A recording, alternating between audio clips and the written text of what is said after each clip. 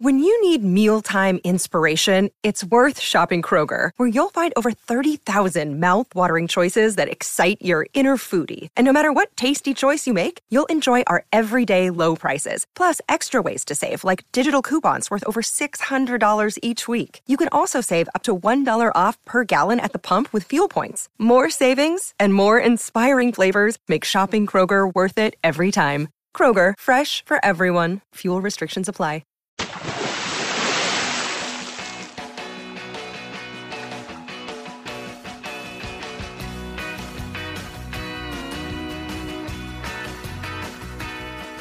Hey everybody, thanks for tuning in to Deep Dive, the All Music Books podcast where we speak with authors of music books, bios, history, criticism, cultural takes, and everything in between. I'm your host, Steve J. Today's guest is Drew Fortune, the author of No Encore. Musicians revealed their weirdest, wildest, most embarrassing gigs. Welcome, Drew. Hey, thanks for having me, Steve. Definitely. First off, congratulations on writing the music book anyone would want to read. And everyone would have loved to have written. How did you come up with this concept? Well, hey, man, I'm not seeing that in the residuals. Where are all these people? No, I'm kidding. I guess I write about it in the introduction. My first concert was the Rolling Stones in Houston, Texas, at a motor speedway in July on a sweltering hot day. Smashing Pumpkins and Matchbox 20 were opening for them. Nobody knew who the hell the Matchbox 20 were. And they were just about to blow up big about 2 months later. So they had attitude to spare. And I learned that Rolling Stones fans are terrible to any opener. I didn't know that at the time, but that's like a tradition, especially in Texas when everyone's all liquored up and hot and didn't want to sit through two openers. So they threw everything at them: beer, popcorn, hot dogs. Like, all this was raining down on my 14-year-old head. And I'm thinking, I love this. And Rob Thomas, raised the middle finger. He's like, we're going to be the biggest band in the world. And I just thought that was so cool. And I mean, I've seen a million shows, but that moment just stands out. So I always had that in the back of my head. I always wanted to capture the best and the worst gigs. That was going to be the initial idea. That's funny because I had a very similar experience to yours, and it wasn't my first show, but it was down in Florida where I grew up, and it was The Who on the first tour after Keith Moon had died, so the Who Are You tour, which had opening the B-52s, who maybe lasted 3 minutes on stage, and Joan Jett, who, when she sang Do You Want to Touch, the entire crowd yelled back, no. And wow. It was just weird. I kind of give it to it because I think Pink Floyd Dark Side of the Moon was playing when the B-52s came on. So they stopped that. And everybody just reacted. And it's like, you all got this record in your home. Why not listen to this new band? It was weird. Is that a thing with like classic rock bands that the openers were just shit upon unmercifully? I think so. Okay. So, you mentioned this, and you write in your introduction that the book started out quite differently, including not only the artist's worst moments on stage, but also you wanted to include their best. But those stories proved not as interesting. Well, I still love the title that I was going to use, Rain or Shine, and it was going to be a ticket stub. Yeah, Rain or Shine. It was going to be the best and the worst. I tried that for a minute. Some of my first interviews were Dean Ween from the band Ween. He gave me a straight bad one. And then my friend Scott Hutchison from Frightened Rabbit, who is no longer with us, he took his own life. We did the same thing. We did best and worst. And best was, my brother was there. It was a really special night. I had just gotten engaged. My wife was there. They were very sweet. It's not something that was lighting anything on fire. Literally. Yeah, I mean, I wanted these to be like the worst of behind the music VH1 moments. Again, because I grew up on that show, and that was a big inspiration to me with this. So yeah, I mean, I tried to play the sweet thing for a while. I couldn't get anything spectacular with that. So I dropped it, and once I focused on the worst, it just rolled very, very easily. Well, I do love the concept Rain or Shine, especially with the graphic you mentioned. So maybe you can recycle that someday. Yeah. A documentary or something? Yeah. One of the things that I found interesting is the incredibly wide array of musicians and music genres in your book, and they all had really bad tales to tell. Yeah. I guess nobody's safe is the point. Yeah, I mean, I don't think anyone gets away scot-free in the music business. I really wanted to get weird with it. I was going to reach out to Yo-Yo Ma, Kenny G, but he was actually in the midst of a documentary being made about him, which is really good. It was on that HBO series. Like Tony Bennett, I wanted to see how some of the old school Frank Sinatra people rolled, if there were any bad gigs back then. I definitely didn't want to do, although it ended up being a lot of my personal favorite bands. Basically, my whole thing was, let's tell the stories that maybe haven't been told, in prior books or behind the music, which was kind of the gold standard for rock and roll disarray for a while. I reached out all across the board. I mean, I didn't stop at all. I tried everybody, Madonna, Bono. Yeah, I mean, Calamity just seems to follow music in all its genres and all its different forms. One of the great things about your book is that all of the stories are told by the artist in the first person. And I find it much more personal and really effective. Was there a standard question you asked and then you just let them roll? And since it was in the first person, I'm curious how it was asked and responded to. Was it mostly email or voice messaging, or how did that work? Yeah, I basically had a standard email that I would send to publicists or managers. I left it all in the artist's hands, essentially. I said, top 3 weirdest, wildest gigs, maybe one to fall back on if we run a little short. The response was pretty good. I mean, a lot of it, I've been in this game, the music journalism game, for about 19 years. So I definitely had to rely on some friends to come through for me in terms of interviews.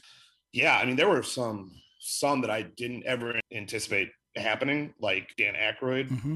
I wanted to talk to him about the Blues Brothers. So this was a funny one. All the interviews were phoners. I was living in South Carolina. Aykroyd's thing was so weird. I never got to deal with him personally. And it was all his publicist saying, or his manager, just saying, I doubt Danny's going to be interested, but I'll forward it on to him. So that I didn't even think about it for about 2 months. And then all of a sudden she emailed me saying, I can't believe he did this. And just a whole story from Aykroyd, but I think he either didn't understand what I was asking for or didn't want to talk about a Blues Brothers story. So he told a story from his youth growing up in Canada about the Animals playing a gig. A bunch of his friends, they were at, I think, a Catholic school, snuck out and they got all liquored up. And I think the venue owner didn't pay Eric Burden or the band. So the band never came out. And basically all his Canadian schoolboy friends rioted and I guess almost burned that place down. He's like, I'm not going to say I didn't throw a flaming phone book, but it was fun. So I kept it. But damn, I would have loved to hear some Blues Brothers stories. Yeah, and it's interesting because most of these stories are fairly short, but I love the little introductions that you wrote for each one. It's only a couple of sentences in most cases, but it sets them up in a really cool way. How did you come up with that idea? I thought about going longer with those. I'm going to give a more detailed history of the bands. In hindsight, a lot of the reviews say their major gripe is, I've never even heard of half the bands. I mean, I wrote this book with music heads in mind, I wasn't just trying to go pop and mainstream because those artists are so well groomed and prepped that hardly anything ever goes wrong except for like a wardrobe malfunction in the Super Bowl, So yeah, that's where a lot of it came to, sort of the indie rock bands and bands that I grew up with, like Ween and Guided by Voices and things like that. Well, my favorite one, and I won't give it away, so listeners, you'll have to go pick up Drew's book for this one. But as an example, your introduction for Shirley Manson of Garbage, you mentioned how you were so taken with her Scottish pronunciation of poo. Yeah. Oh, she was great. That was one I was really happy to get because I definitely tried to get a lot more females in the book than ended up being in the book. Oh, one regret I have, and this is a technical malfunction, was a great interview I had with Nancy Wilson of Heart, but I had a computer die and I lost like 8 interviews, sadly. And she was one of those, but her story was really funny. I mean, I couldn't tell you exactly what it was, but it was basically guys would rush the stage, try and fondle her a lot. And she physically fought them off via a swinging guitar, a sharp kick to the groin, whatever she had to do. But I'm like, damn, you really had to put some muscle into keeping these guys away. I thought that was pretty punk rock and pretty badass. Definitely. You're listening to All Music Podcasts, a member of Pantheon Media. Hello, Pantheon Podcast listeners. Christian Swain here to tell you more about my experience with Raycon earbuds. Our family now has 3 pairs of Raycon earbuds around the house, and my wife just grabbed a pair of the Headphone Pros to replace some headphones from a company that was double the price. And yes, she loves them. Now, if you haven't pulled the trigger on a pair of Raycons, or even if you have, but you're in the market for another pair because they're just that good, well, now is the time to check them out, because they just launched their upgraded model of the best-selling everyday earbuds. With Raycon's upgraded everyday earbuds, now you also get active noise cancellation, ergonomic design, and multi-point connectivity that lets you pair with 2 devices at once. New quick charge function, 3 customizable sound styles, plus awareness mode. Available in a variety of vibrant new colors to complement any and all skin tones. I even have a pair of earbuds in a cool green color. I have tried just about every earbud known to humankind, and these Raycons are fantastic. Seriously, if you've been wanting to check out Raycons, there truly is no better time. You're going to ask yourself why you didn't check them out sooner, and Raycon offers a 30-day happiness guarantee. So what are you waiting for? Go to buyraycon.com/Pantheon today to get 20% off your Raycon order, plus free shipping. That's right, you'll get 20% off and free shipping at buyraycon.com/Pantheon. buyraycon.com/Pantheon. We're speaking with Drew Fortune, who's the author of No Encore, Musicians Reveal Their Weirdest, Wildest, Most Embarrassing Gigs. Let's talk about a couple of the stories that are in your book, and we'll leave the rest for readers to discover themselves. And I have to start with the very, very first one. As you say, this book wouldn't exist without Alice Cooper. And the proof of that is on stage with decapitations, cannon shots, and a python with IBS. I mean, does it get any better than that? Yeah. Alice was, one of the people who I really wanted from the beginning. Wasn't sure I'd get him. I mean, he's pretty damn busy with his radio show and touring and all that stuff. But I ended up getting him. Again, I didn't say, hey, Alice, tell me about this story or the chicken incident where, I don't know, people threw a chicken on stage and he tried to throw it back and they basically tore it to shreds because he thought it could fly. Like, everyone's kind of heard that. So when he brought out the Python story, he's like, I really haven't told this to many people, or at least the press. It was in the late 80s, and it was some sort of Alice Cooper's Carnival type themed tour. And, this was before Wayne's World came out in 92 and kind of gave his career a little B12 shot, So he's like, yeah, it was at the Hollywood Bowl, I believe. And it was a really big show for him. It was kind of like Alice is back, So anyway, all his roadies were dressed up as like psychotic clowns. That was the gist, or that was kind of the theme. And so Alice has a 19-foot reticulated python that he tours with. And whenever he brings it out in the show, it's usually a very dark moment, a very ominous moment. But he said all of a sudden I was getting crazy laughs from like the first few rows, and he couldn't understand it until the smell hit him. Yeah, he said, we feed this thing dead rats. So that's weeks of nastiness, digestive stuff going on.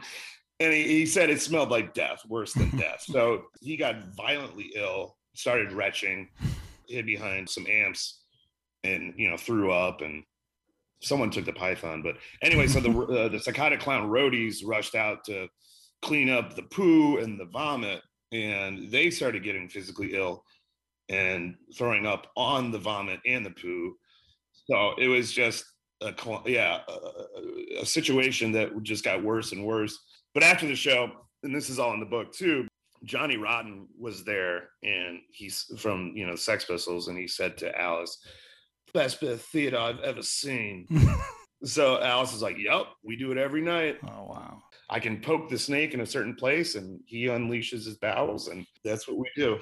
Wow. It's funny. I told a friend of mine that story last night, and now he wants to read your book. But nice. He asked me, he goes, well, have you ever smelled snake poo? And I just looked at him. I was like, no, I haven't. And so he'll back up that story. Okay. Nice. Obviously drugs and bad decisions on drugs play a big part in some of these stories. But one of my favorites is a bit on the lighter side, and that's one with Mark Mothersbaugh of Devo in New York City for their very first tour. And he ends up at Studio 54. Oh, yeah. This was one where Mark kind of took a left field approach. He said, I don't have necessarily a totally bad gig story to tell, but I'll tell you a funny drug story. So this was probably about 1977. He went on a double date with Andy Warhol, Michael Jackson, and the woman who asked him out was sort of this B-level starlet slash softcore actress who was on the Z Network, I think it was, which was a 70s kind of off cable type weird show. So anyway, that was his date. So he walked in and he's super nervous. He's from Ohio, self-proclaimed kind of geek. So they go into the VIP area. Warhol breaks out a joint. He's sitting next to Jackson. Jackson just looks at it, passes it to Mark, and Mark, not wanting to look like a square, hits it really hard, really deep, repeatedly. And Andy's kind of staring at Mark like, okay, this is interesting. And about 20 minutes later, Mark's date grabs his hand, come on, let's hit the dance floor. So he approaches it and he's already starting to have bad hallucinations. And he I don't know how the dance floor was lit, but obviously there was a lot of crazy lights and the whole thing was very scattered, especially when you're starting to violently hallucinate. So he doesn't go on the dance floor. He steps to the edge of it.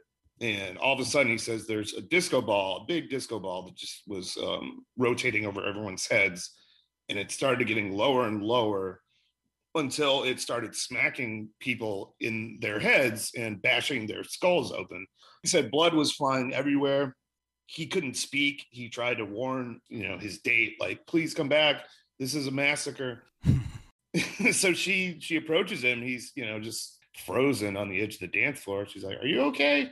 He's like, oh my God, like what was just happening? So she brings him back to the VIP area and she says to Andy, like, did you give him that joint? And Warhol's like, oh yeah, I did. What happened? She's like, oh God, Andy. Before Warhol basically just says to Mark, like, you smoked the angel dust. How interesting. So yeah, she brought him home. She brought Mark home right away. And he basically said, I fried in this cheap motel room for about 6 hours. There you go. You don't do a lot of things on that checklist. Well, another one that I thought was really funny, and I think you mentioned he was a really funny interview, is Ian Anderson of Jethro Tull. But boy, he had a couple of tough nights on stage. Yeah, his were just really gross, but the way he told them were very funny. And I don't know if I have a very dark sense of humor, but I find a lot of this just hysterical. And I don't know if this is too gross for a mass audience, but so anyway, I think he was at Shea Stadium and he was going to do the national anthem. He was on stage with an open shirt and he said something wet smacked him in the chest, but he didn't think about it or look down immediately. And of course, some woman had whipped a bloody tampon at him and it stuck right in his chest. Nice. Very nice. It's interesting because a lot of the bands talk about, opening slots and how the audience is ready to sink their teeth into anyone who's not a headliner. A lot of them came off with violence. But I found it funny also how a lot of the people in your book, they can't just seem to tell one bad gig. It seems once they start, that door is open and then they'll just keep spilling. Yeah, I mean, that's when I knew I was on the right track, when I stopped doing the best stories, because they flow with the bad stories. One would lead into another. Then again, that's why I didn't specify, like, tell me this specific story when I pitched the interview to them. I just left it open and they would all of a sudden be like, oh my God, let me tell you this one. I forgot about this. And yeah, bands love telling the bad stories, man. Anyone out there, next time you talk to a musician, just ask about their worst night and they'll entertain hell out of you. Yeah, definitely. And then, there's a lot of violence. I know the Dee Snider one is pretty well known, but Lita Ford, I mean, you don't mess with Lita, as Poison will certainly tell you. Yeah. So Lita was on tour with Poison sometime in the mid 80s. She said, I never really stuck around to party with them. I think she was kind of entering sobriety or working on her own sobriety. So she kind of distanced herself from them. But the last night of the tour, I guess that's the big prank night. I assume it is for tons of bands. You're going to prank your opener. So I guess Poison had literally tied her guitar tech to a chair. He wasn't available to help on stage. And then what they did was they somehow got him in the rafters and then lowered him down like Stonehenge and Spinal Tap as he's stuck to the chair. And she's like, that wasn't funny. That just pissed me off. Oh yeah, and then they brought out 2 male strippers during her set who were kind of rubbing up on her, and she's like, that wasn't funny either. She's like, I was heated when my set was over, and I guess she went backstage and just demolished all their gear, kicked over everything, kicked guitars, so you do not mess with Lita at all. Turnabout might be fair play, but it probably gets expensive too. So right, yeah. We talked about this a little bit, but I just want to also give our listeners the breadth and width of what you put in this book. Every genre is in there. And we expect heavy metal or punk, but you've got Big Daddy Kane and Wyclef Jean. You got Kenny Loggins and Moby, all telling horror stories of various degrees. This is kind of a yes or no question, but you can give a name if you want. But were there any stories that were just too raunchy to print? No. No, there wasn't. I mean, that's why I didn't do a lot of hair metal bands. A, I've heard those before. B, those are kind of littered with sexual assault or groupies or, just shit that isn't cool nowadays. Not that it ever was, but we're not celebrating bad behavior like we did in the 80s. So I didn't want any of those stories. I didn't ask for them. Bands didn't really give them up. So that wasn't an issue, but everything else was pretty much fair game. And the only things that got cut, honestly just weren't that interesting. Everyone who offered to do an interview with me, I thank them still to this day. Thank you for doing it. But yeah, so for whatever reason, the ones that didn't work just didn't work. You're not really missing anything, I guess. Yeah, and I would like to reiterate that there's definitely some humor behind a lot of these stories when the people are telling them. Some of them go south pretty badly, but I think people telling them realize what it was and what they may have learned from that, and what maybe they didn't learn from that. Yeah, I was going to say that was a big thing too. I didn't want straight doom and gloom. I wanted some sort of light or some lesson learned at the end. That was, again, I didn't want to just marinate in drugs and debauchery. That would get boring. So, yeah, again, most of the artists I reached out to were either are sober today, their bands are doing well. I didn't want to just focus on something that burned bright and flamed out really quick and the bands are still bitter about it or something like that. I found it a lot of fun to read. We've been speaking with Drew Fortune, who wrote the book No Encore. Musicians reveal their weirdest, wildest, most embarrassing gigs. So I'm guessing from what you just said, we probably won't get another book on this. So let me ask you what's next for you. I know that you're a big music writer. I read some recent pieces on some online stuff when I did some research that were really, really good. What's out there that people can look for you? Well, I would love to do a sequel, and I get people asking me about it. People aren't reading much anymore, man. It sucks. Like, I thought this book and all the genres that I crossed, it would just be immediately appealing to everyone's fan base, Like Debbie Gibson's in the book and she has a huge fan base. And I just thought her fans would just pick this up immediately. Didn't work out like that. I think a sequel will be fun. I actually was working with Jeff Fwerzig, who directed Devil and Daniel Johnston. He's a documentarian. So we pitched this as sort of a Tales from the Tour Bus offshoot. So it'd be animated. Anyway, we pitched Netflix and a Hulu, and no one went for it. It's just really expensive to animate and do all that. Yeah, I actually took a job in cannabis in May and moved from South Carolina to Flint, Michigan. So yeah, I'm a marketing manager of a fully integrated cannabis facility called Light Sky Farms. So I've moved into that, sort of taken journalism on a back burner at this point.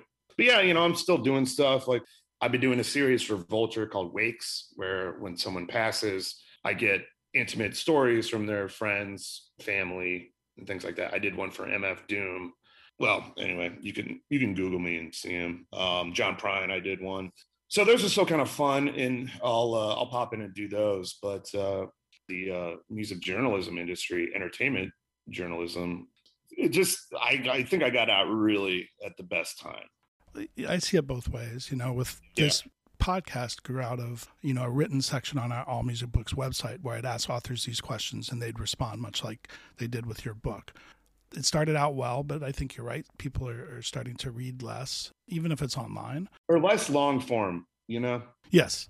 Yes. Which is why we've also started trying to do a little bit shorter podcasts. So I know, man. But we're still keeping up on the book side. I think there is a very loyal following. So I'm going to ask our readers to go and find your book because it's a ton of fun to read, and I want to thank you for joining us. Hey, Steve, thank you so much for having me, man. I really appreciate it. If you would like to buy this book, please go to allmusicbooks.com and you can buy it through our site. You can also check out the rest of our deep dive podcasts there as well and subscribe so you don't miss a thing. I'd also like to thank our engineer, Steve Folsom. You can check him out at fullsound.com.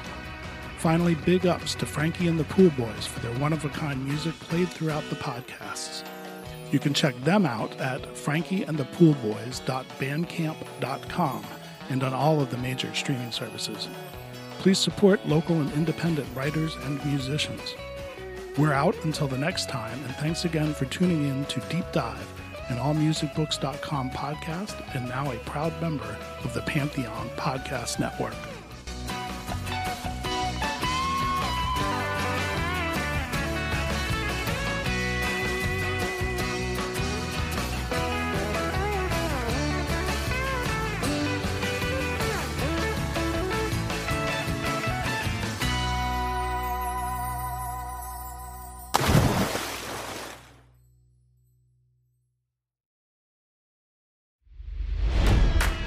It's NFL draft season, and that means it's time to start thinking about fantasy football. FantasyPoints.com features industry-leading experts and prognosticators using proprietary hand-charted data to help you score more fantasy points. FantasyPoints.com is the place to go for whatever kind of fantasy football you play. Whether you play fantasy football, daily fantasy sports, or do a little bit of everything, Fantasy Points has the meticulously researched content to guide you to victory. And why wait for the fall? Fantasy Points also covers the new spring football league, the UFL. Join the guru, John Hansen, Scott Barrett, Joe Dolan, and other massive names in the fantasy football universe with an exclusive offer. Use code Pantheon for 15% off any Fantasy Points package, including the all-in package, with access to every article, tool, and data nugget that Fantasy Points has to offer. That's FantasyPoints.com and code Pantheon for 15% off at Fantasy Points. FantasyPoints.com, code Pantheon. Score more fantasy points.